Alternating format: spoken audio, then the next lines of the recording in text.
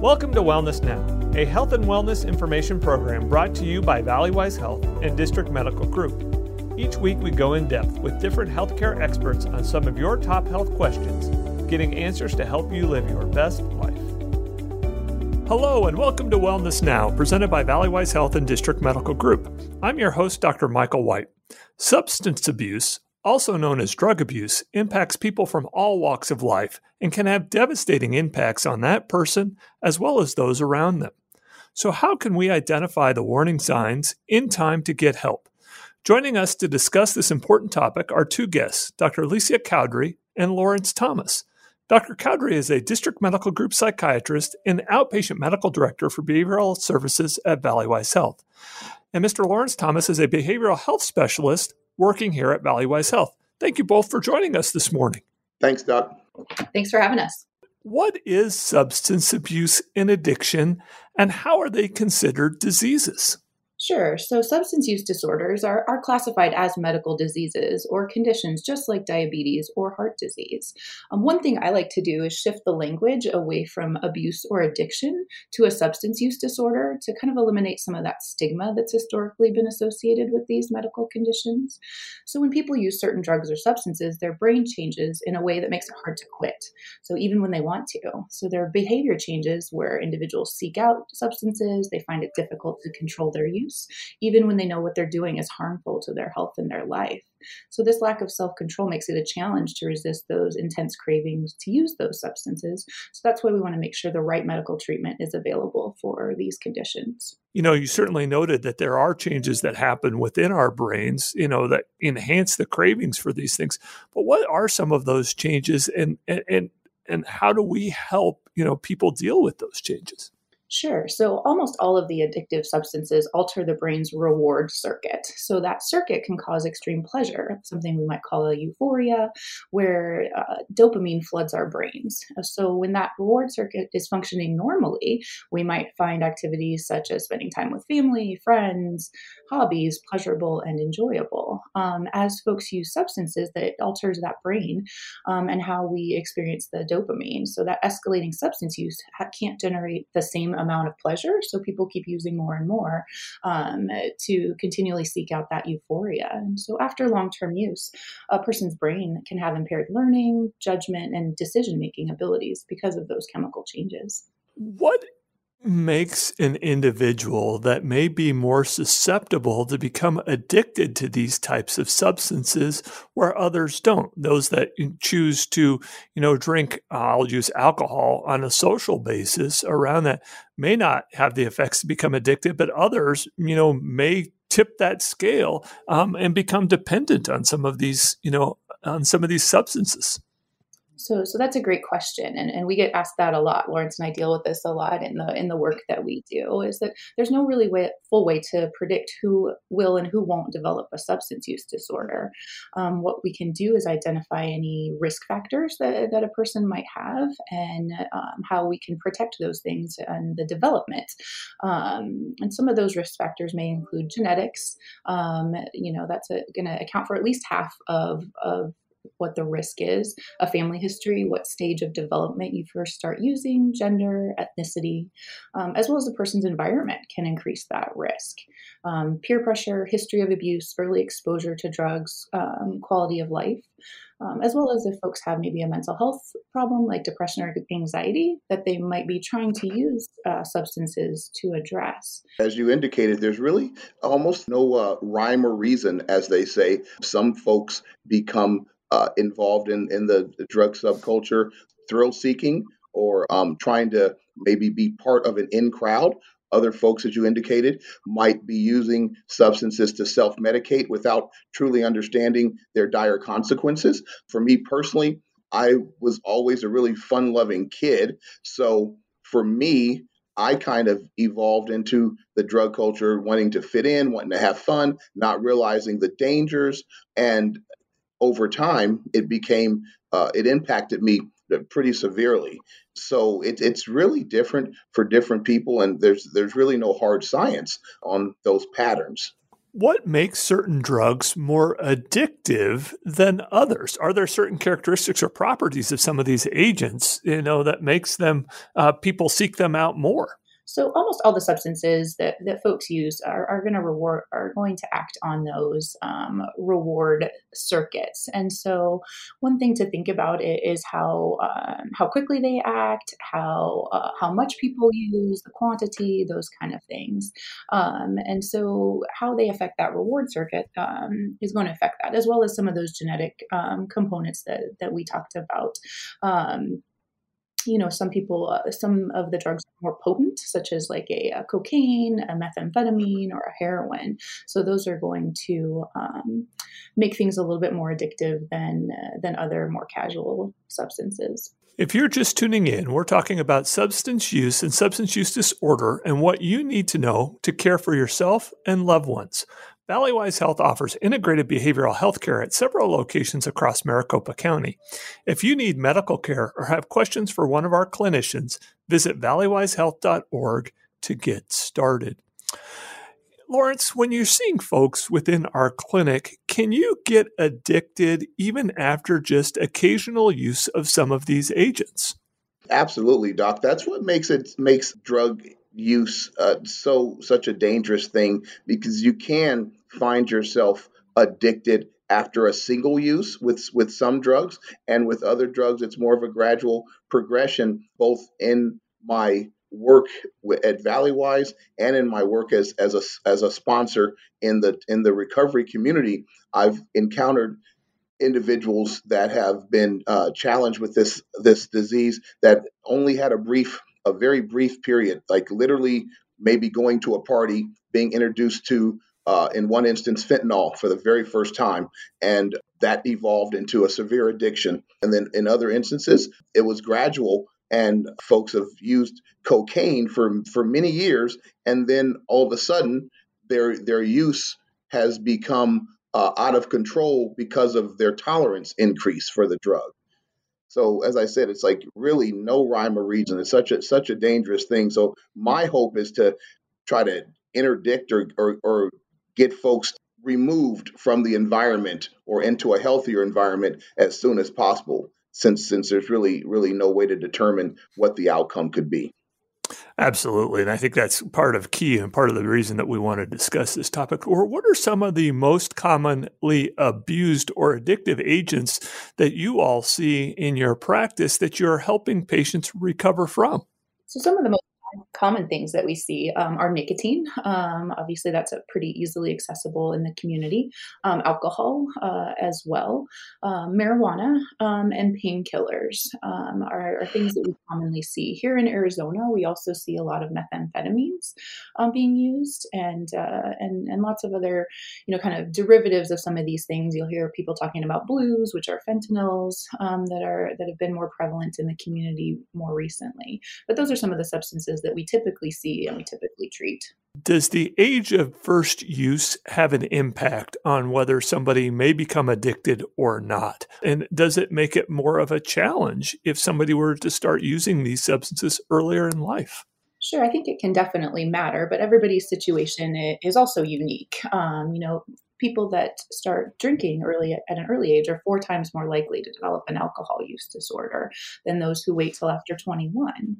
The brain isn't fully developed until about the age of 25, which means those areas about decision-making, judgment, and self-control are not fully working yet. So that makes teens more prone to risky behaviors, including trying substances and having more risks to their brain health. But I would also say that I think each person's situation is individual, and we'll have Lawrence kind of talk a little bit about his work there. Yeah, I totally agree, Doc.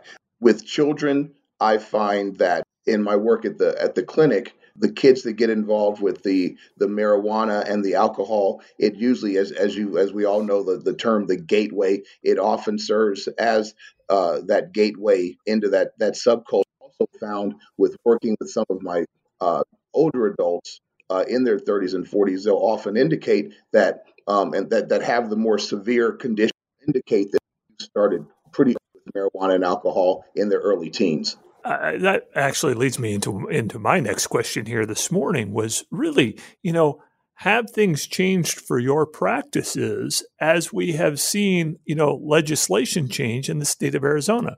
We now know that marijuana is legal for recreational use here within the state. So how does that impact professionals such as yourselves and your practice as we're moving, into the treatment of these substance use disorders? Loaded question. I apologize. So that one, I think, I'm staying away from that one right now. it's its own radio show, I think, or two. So since the legalization here is recent, many of the short and long-term effects aren't fully known. If we look at some of the other states who have had legalization for a little bit longer, they do see, a notable effect of the legalization is increased use, which we would expect, because if it's legal, people are going to use it more. And some of the bad outcomes that have happened is, increased cases of people driving under the influence of marijuana, an increase in marijuana-related hospital visits, and the number of underage users has increased. So even though it's legal, it doesn't always mean it's safe for everyone. Again, that developing brain under 25, it's going to put folks at some risk. And heavy use of marijuana can lead to memory problems, learning problems, attention problems. Smoking of any kind of product can damage somebody's lungs and cardiovascular system. So depending on how people are using marijuana, and what's important in the work that I do, of course, is that marijuana can adversely affect other psychiatric conditions. If a person is prone to schizophrenia and they use marijuana, it's increasing that dopamine, which puts them at higher risk for developing schizophrenia, particularly if they have a genetic risk factor for that, as well as playing roles in anxiety and depression. Somewhat of a philosophical question. Does marijuana use and can marijuana use lead to acceleration of use of other substances that may become addictive? I absolutely believe so. I've seen it in my work, both professionally and personally. Yeah, and I think there isn't a ton of hard evidence, but there's lots of anecdotal evidence around that. It's very rare for a person to use any of the harder drugs without first trying, an alcohol, tobacco, or a marijuana. So I agree with Lawrence on that. It's one of those earlier things that people can access and use. So as we transition, what are some of the warning signs of individuals that may be starting to have challenges with substance use disorder that they may themselves recognize, or we might recognize in one of our family members or loved ones? Things we typically see are going to be people using more of the substance than they had planned to. Maybe they were only going to have one beer and they had 6, wishing they could cut down, but they can't. They have strong cravings to use the substance, so they're thinking about the substance and having lots of activities to plan to get those substances. And because of their use, they don't do the things that might be expected of them as far as their home life, their community life, their job, their social responsibilities. It may decline because they're using all of that time to secure and utilize the substance. How do you go about, as healthcare professionals, diagnosing a substance use disorder? I imagine it may be challenging to sort some of these things out. So are there tools or tests available that you all use, to be able to help guide treatment and therapy for folks? Absolutely. Well, my primary diagnostic screening tool is the CAGE. There's a couple other brief diagnostic screening tools that are very effective that'll give you some initial indication as to use and how prevalent that use could be, and then you kind of build a plan around that based on severity, essentially. Sure, I would say there are as psychiatrists we use our DSM-5, which is our kind of manual of all of the medical conditions that we treat. And if you look at the criteria there, it's going to be some of the things we've talked about: increased use, difficulty controlling use, and challenges with then the functioning that a person has in their day-to-day life, and having some of the negative consequences and behavioral changes for the substance use. I think one thing I I like to point out when we talk about diagnosing these things is that sometimes people can be fearful of talking to their healthcare provider about this because they think that it might be reported to law enforcement or something like that. We are not legally required to report substance abuse to any law enforcement agency. We are more concerned that people get treatment and the help they need for their health condition in a safe and supported manner. Psychiatrist Dr. Alicia Cowdery and behavioral health specialist Lawrence Thomas are answering your top questions about substance use disorder and addiction. You can make a virtual or in-person appointment with a district medical group provider at Valleywise Health by calling 833-855-9973 Monday through Friday from 7:30 a.m. to 5 p.m. or by visiting valleywisehealth.org and clicking the Book Appointment button. So we've talked a little bit around how we go about diagnosing this, but how do we begin to have and treat individuals that may have a substance use disorder? As I imagine, it's been challenging as this has become often an integrated part of a person's life. So the treatment's going to be multifactorial and kind of dependent on where a person is in their life, their use, and what they want for their treatment. From a psychiatrist's point of view, there are definitely good treatments with evidence-based studies to show that things work for each substance. So for some substances, there are medications that can be used to help with cravings, to help with detoxing from the medications. So the medications are a small portion of what's available, but there's also a variety of therapeutic interventions. That's a lot of what Lawrence and his team does. So Lawrence, you want to tell us about some of the therapies that you provide? Oh, absolutely. Cognitive behavioral therapy is a key interventive modality that we utilize. Motivational interviewing to kind of level set to determine where a person is in terms of their willingness and motivation and capacity to address the challenge. Those are two of the primary CBT. Motivational interviewing, oftentimes just supportive counseling to let folks know that they're not going through this challenge alone. It is one of those challenges that has stigma attached to it. So there's a reluctance often to disclose to family and loved ones. So letting folks know they're not going through this alone, let them know that, as Dr. Cowdery indicated earlier, it's not a bad decision you made, but a condition you're struggling with, and you have support and compassion to work through it. There's also, I guess you would call, the non-clinical interventions like the 12-step community. There's also alternatives to 12-step recovery like the harm reduction model and rational recovery, which kind of uses the model of 12-step recovery, but kind of removes some of the components that people have found over time to be, I guess a lot of folks think that the 12-step recovery might have too much of a religious component to it. So rational recovery takes the 12-step model and the principles, but moves that piece out of it that folks might struggle with either because of their upbringing or just how they view the spiritual component. So all those methods are effective.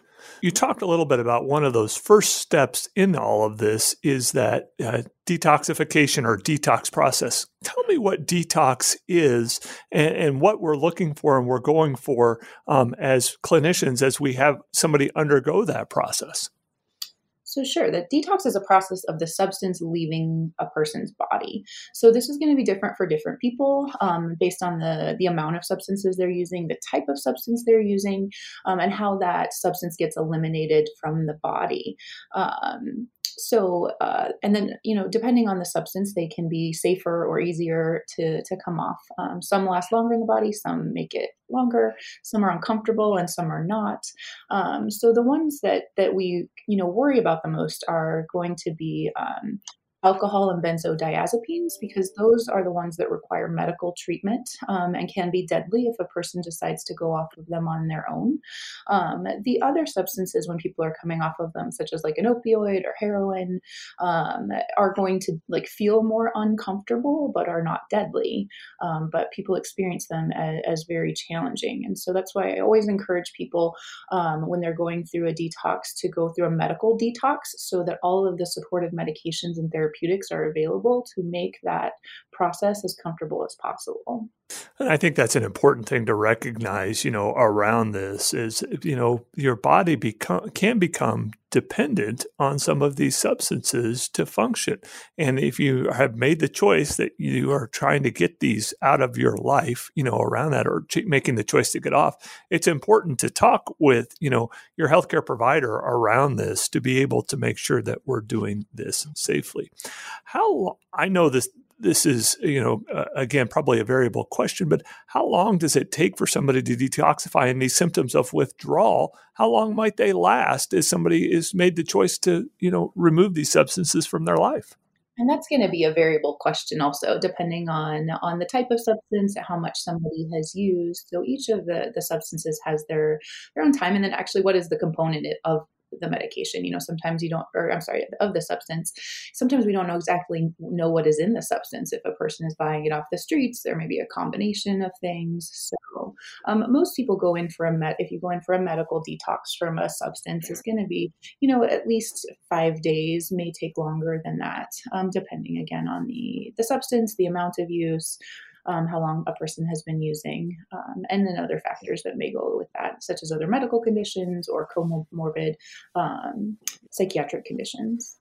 Lawrence, as you're working with individuals or working with family members of individuals that maybe have a suspected substance use disorder, how do you recommend that they approach that individual, to be able to help them, make the choice to maybe, remove these types of substances from their life? That's a great question, Doc.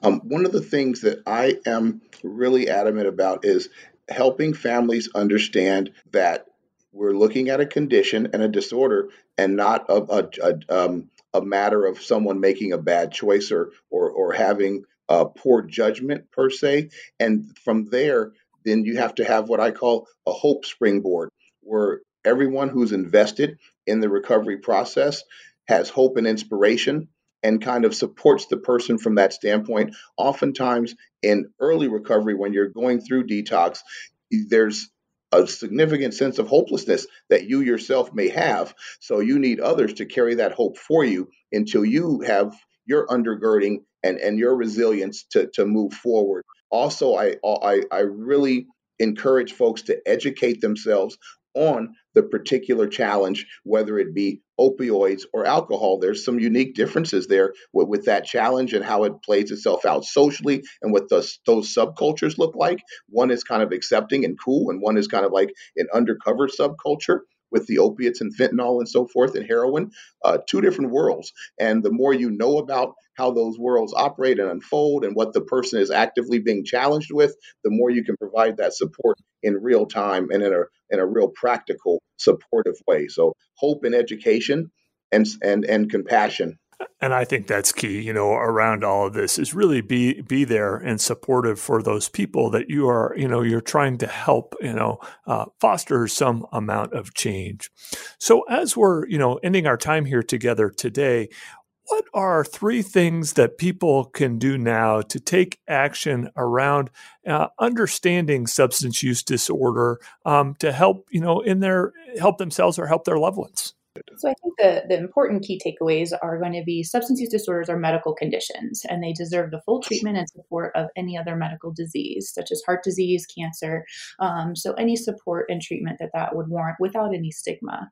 Things that we need to take away as well as looking at our own risk factors and how we can prevent any sort of future condition happening, as well as increasing our protective factors to make sure that we don't develop a disease like this. And then I'll echo what Lawrence said about how to approach your loved one who you suspect might have a substance use disorder, coming from a place of compassion, establishing a dialogue that promotes change versus any sort of shame, guilt, or stigma is important. And providing that hope and support for positive health outcomes is going to be really important. Just kind of being there for the person and just understanding that we have to reduce the stigma around it and understand that it is a medical condition and not a bad choice. Amen. Well, thank you both so much for your time today around this and really helping us understand all the stigma around and treating around substance use disorder. Thanks for having us. Thank you. If you missed any part of the show or want to hear something again, you can access all of our blogs and podcasts at valleywisehealth.org/bewell. Thank you again, and we'll talk again soon. We hope you enjoyed listening to Wellness Now, brought to you by Valleywise Health and District Medical Group. If you're looking for more information about what you heard today, visit us online at valleywisehealth.org/bewell. There you'll find blogs, podcasts, and information about the healthcare providers you heard on the show. You can even book an appointment at a Valleywise Community Health Center near you. That's valleywisehealth.org/bewell. Thanks for listening, and we hope you'll tune in again soon.